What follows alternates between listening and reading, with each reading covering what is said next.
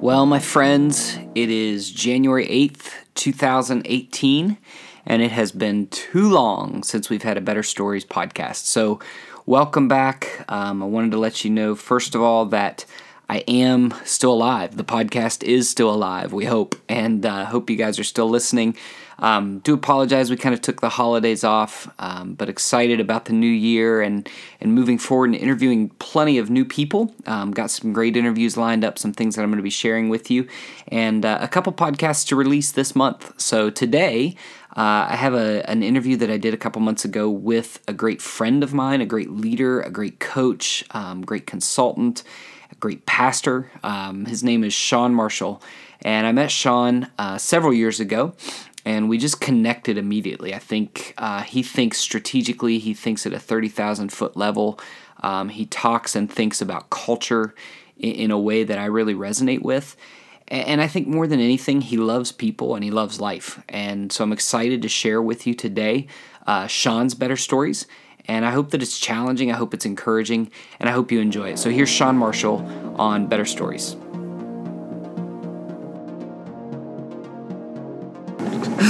So we will jump in. Welcome. I am with a great friend, great pastor, great brother of mine named Sean Marshall, and I'm going to let him introduce himself according to his family and vocation and whatever else he wants to say. But I'm so excited, Sean, that you would join us today, and thank you for being a part of Better Stories. So why don't you do that? Why don't you just jump in, kind of tell us about who you are, what you're doing right now. I know you want to talk about your family a little bit, and just go from there.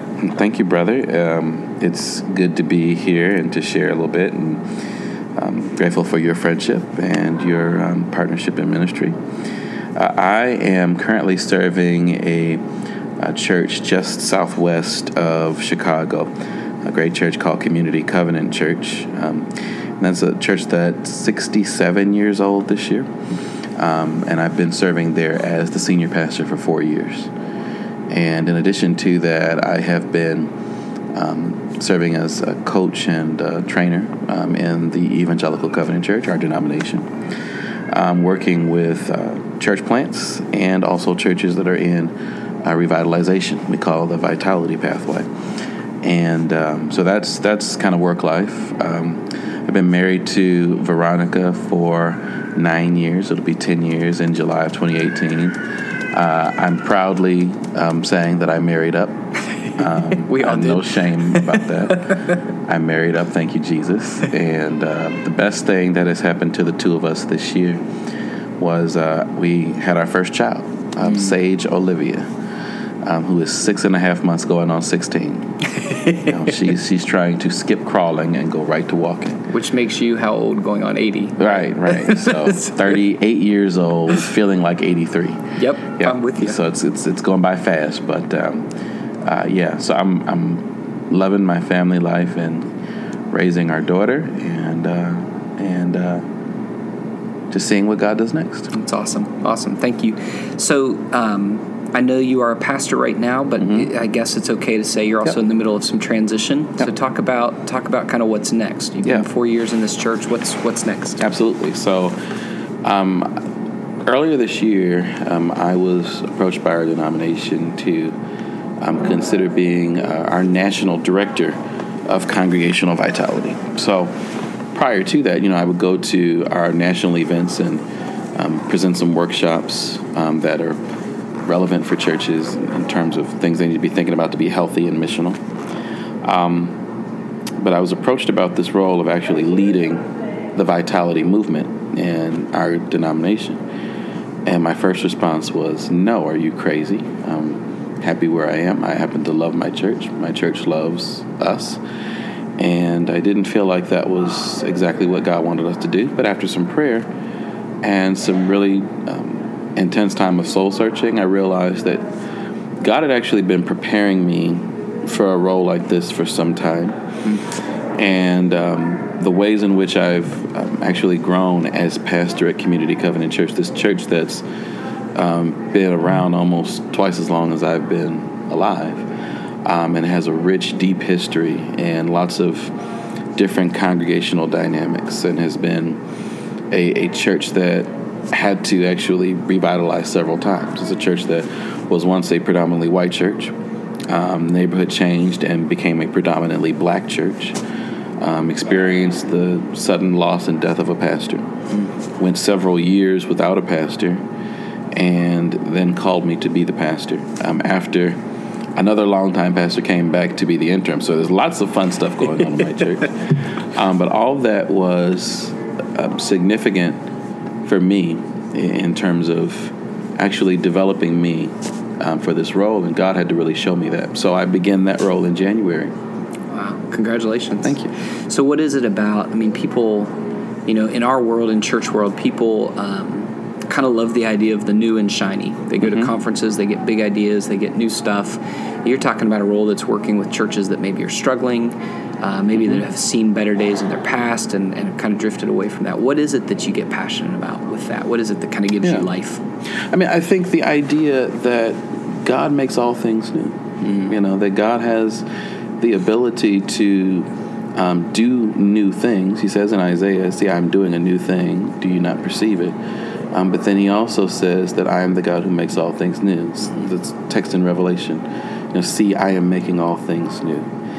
And I think God moves powerfully through his people to not only create new places and new expressions of the gospel, but also to revitalize churches that have always had a rich and deep history of sharing the faith with people and leading people to Christ and just teaching them new ways to do that. In our congregation, we've had a lot of talk about this idea of you can't pour new wine into old wineskins, and that God is actually able to, when he's ready to do something new, he gives new wineskins. And sometimes that could be a new church. Right. Sometimes that could be saying to an existing church, "Hey, I want you to try something different. I want you to look at maybe a new program or a new way of thinking about ministry, a new way of thinking about the gospel." Right. And I just see God moving powerfully in both, in church planting and revitalization. So I'm excited to walk alongside churches who are saying, "We believe God wants to do something new here. Help us understand how."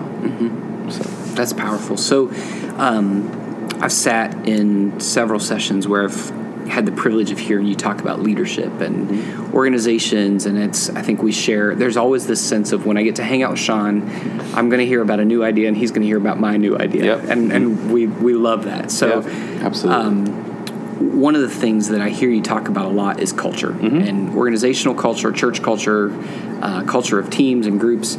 Why does culture matter so much? Why is that such a strong heartbeat and passion for you? Yeah, I actually discovered this whole idea of culture serving a church maybe about 10 years ago. The church was growing and thriving. People were coming to Jesus. We were adding new leaders, and it seemed like new ministries were emerging every other month. And there was just something that was operating in the background of everything we were doing that just seemed to either create a drag on our fruitfulness or something that just felt like it wasn't quite right, that there was something working against our vision and mission. We were clear on what we were supposed to be doing, what the call that God had on our church and why we were supposed to be doing it. But there was something that wasn't plainly obvious going on in the church that was hindering our efforts, and couldn't pinpoint it, couldn't understand it. And I picked up this book by a mentor of mine, Cracking Your Church's Culture Code. And in the book, he talks about the idea that culture is actually more important than vision. Culture trumps vision.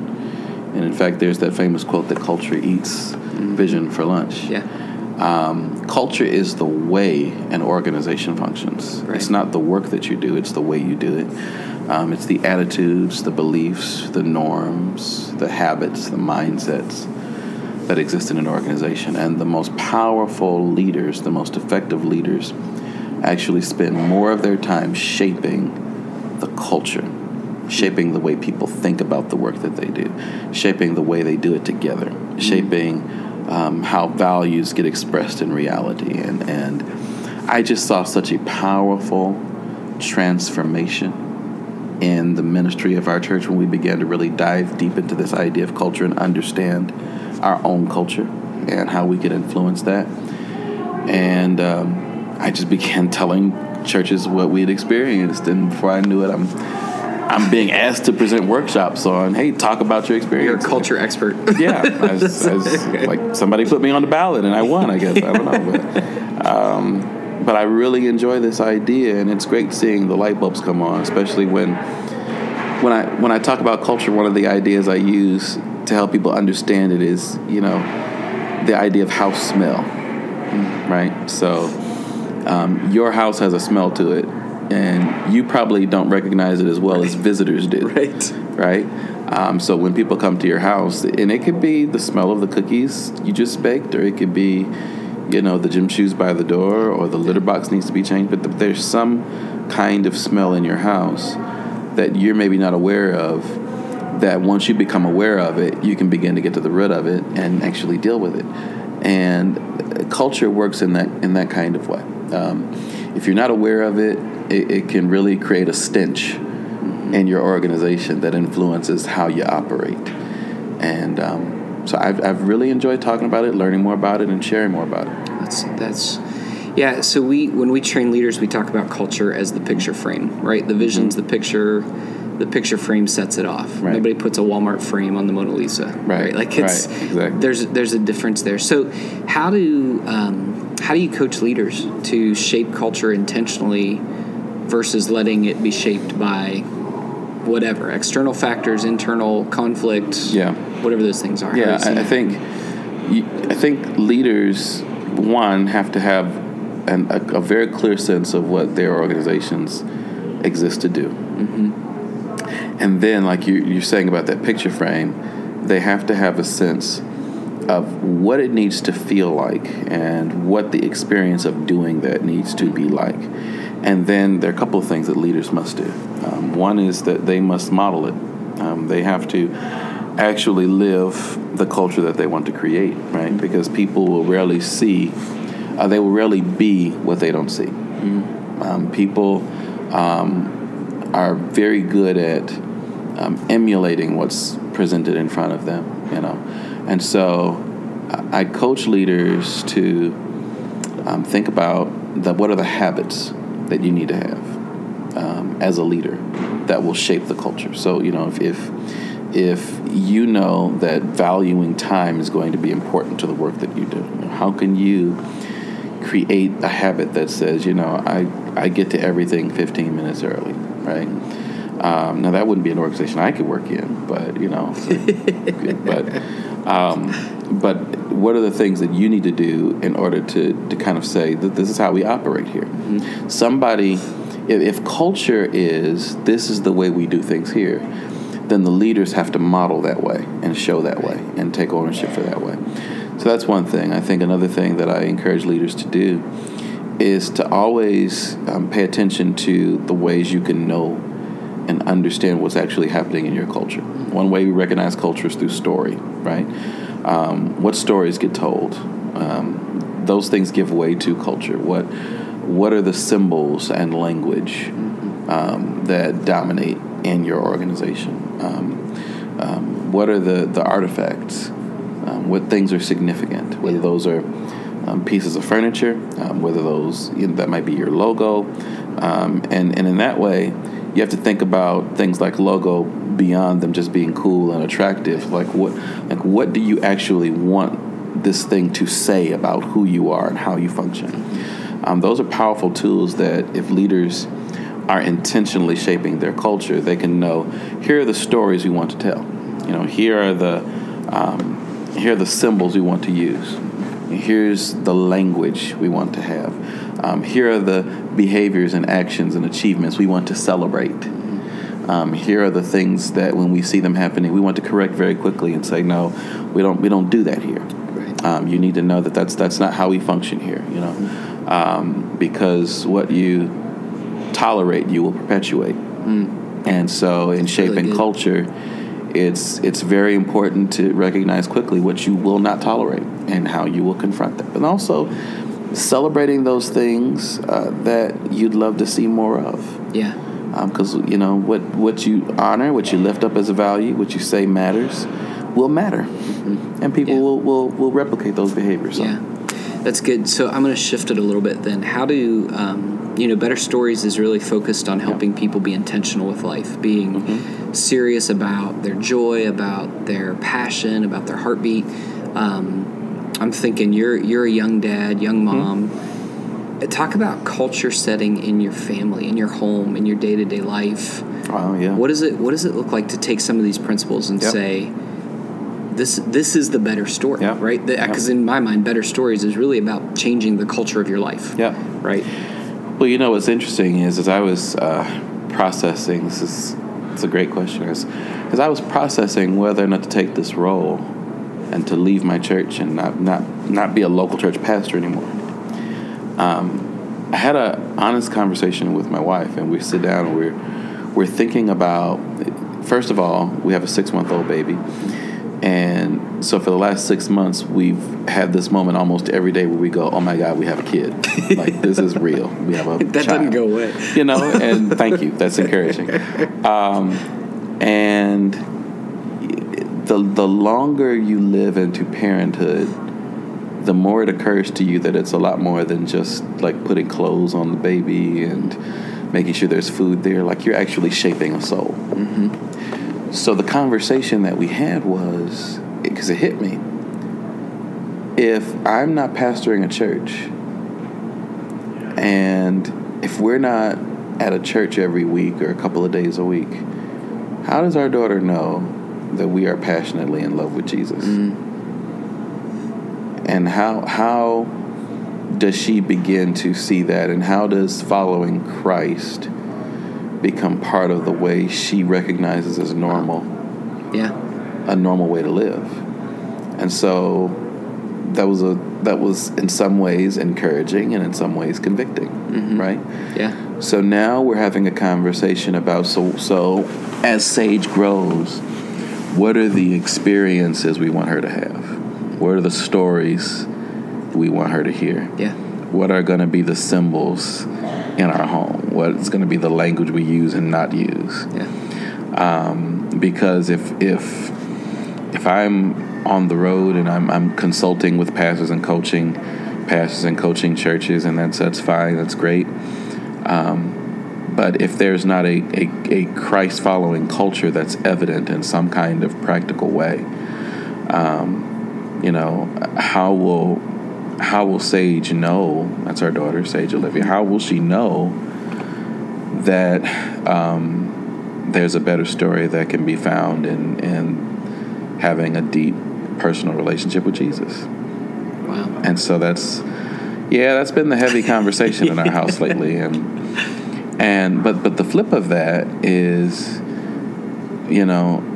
I also never wanted her to feel like, there are all these expectations that come with being a pastor, right? And I heard a preacher recently say, I had no idea that people would hear you as pastor and then put you in a box, right? So as leaders, we and our spouses, we kind of get that. We know we're signing up for the expectations of other people. Right. That often can put the pastor's kids in a box. And I said I never wanted our children to feel like they had to, be the quote-unquote pastor's kids and live under that pressure.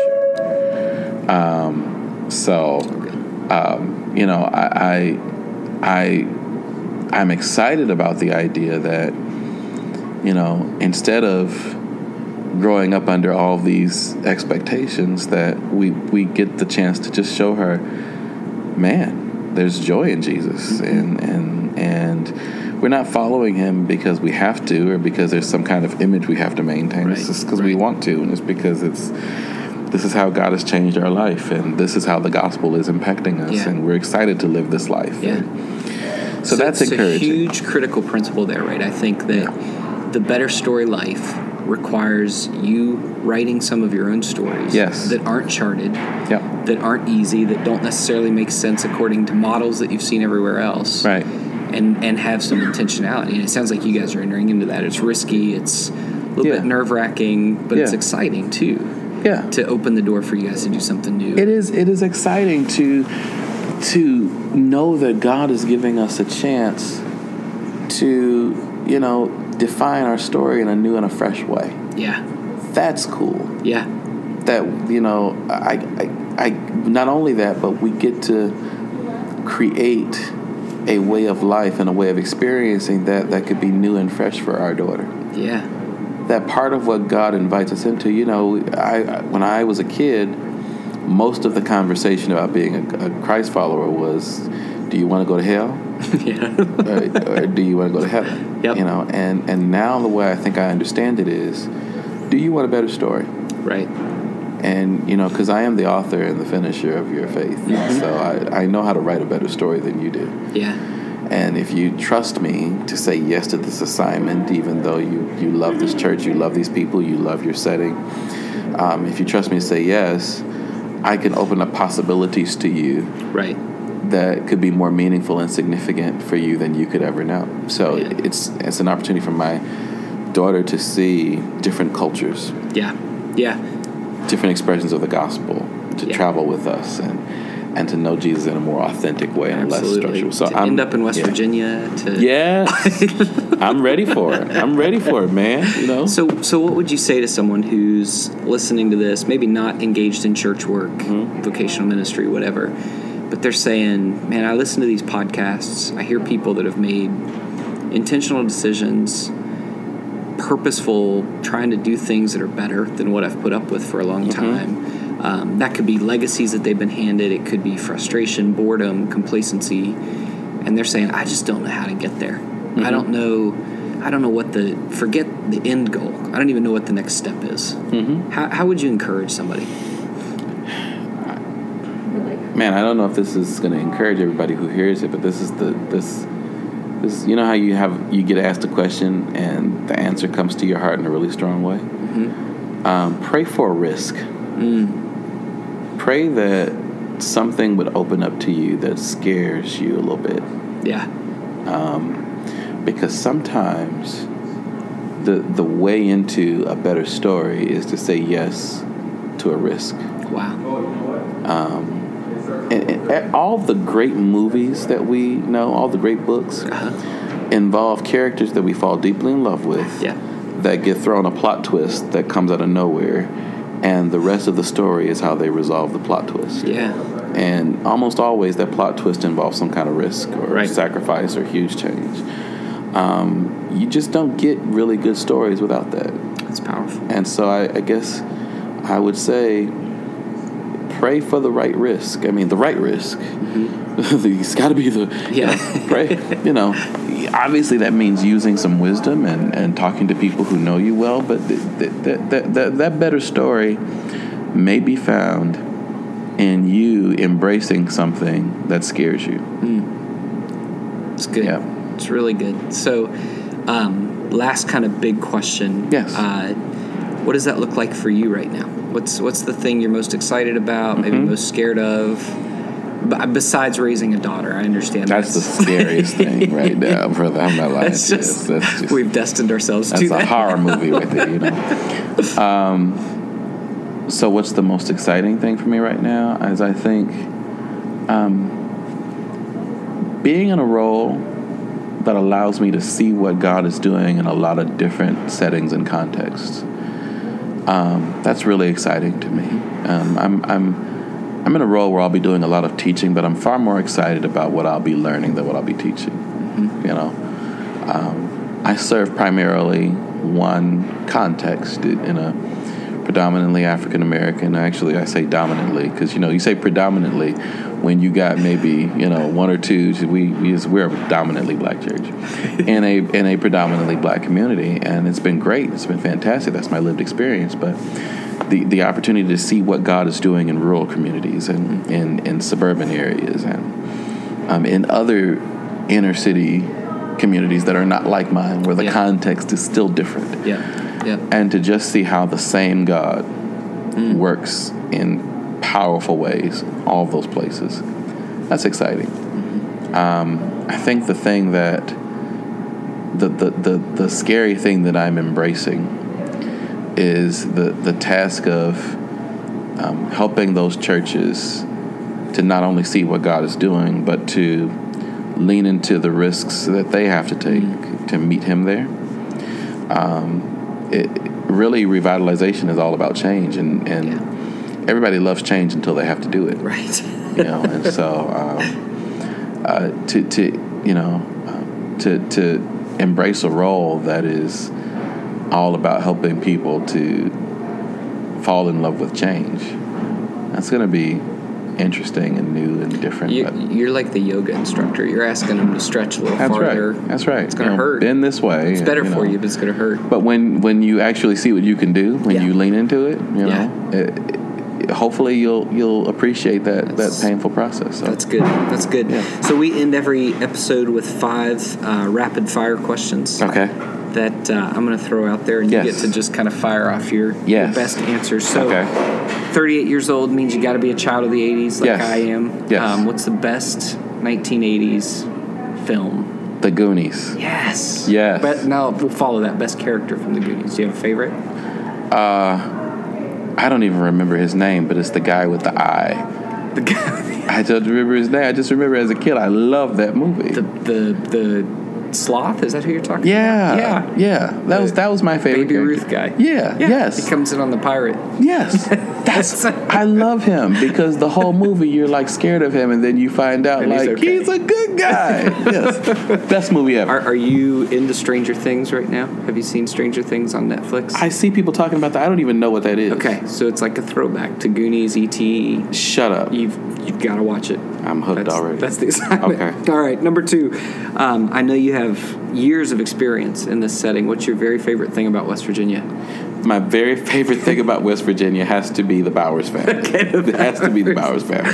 That's our first endorsement on Better Stories. They have me extremely willing to return to West Virginia. Sean and his friend Daryl both call us their best friends. That's right. In West Virginia. That's right. Parentheses, they're only friends. Only friends. That's right. Good only friends to have. That's right. Sean, how about 6 months into this journey, what's either the biggest thing you've learned about being a dad or best daddy hack that you've learned that you can share with people? Okay. Best dad hack is kids go to sleep when you drive. That's the best dad hack. I pick my daughter up from daycare, and she hates being in the car seat until the car is moving. Yeah. I'm sorry. Somebody may have a more brilliant dad hack than that, but it's like survival skills. It is. She goes to sleep when the car is moving. So sometimes just like let's drive around the block again. And just, Yep. But that sounds so bad. That's dad hack. It's all good. It's all good. Yeah. How about travel? I know you prefer to drive instead of flying. I love driving. Okay. So what's your habits of driving? Your best travel hack? Anything that you're like? Yeah. This has to happen for me when I travel. I love to drive anywhere I can get to within 10 hours. Okay. Because for me, that time in the car is a great time of just processing thoughts and spending time with God. If I'm not in a contained space like that car on a road for hours, I'm too busy doing other stuff to really have that time to process. And so that's a really important time. It's just time in the car for me. I also love traveling and picking up points and using those points. Like that's a thing that'll bless your life. Like that's a Larry Sherman tip, isn't it? That's a Larry Sherman wisdom tip. He taught me that actually. It's like everywhere you travel, sign up for whatever membership you can get, collect the points, you will build the points, and you will use the points. That's right. And God will get the glory. Yes, Amen. He will. Praise the Lord. So, last question. What's one thing people may not know about Sean Marshall that they ought to know? One thing that people might not know about Sean Marshall that they ought to know. That's a really great question. I love writing. I love to write. And in fact, one of my dreams is to one day write a novel. Wow.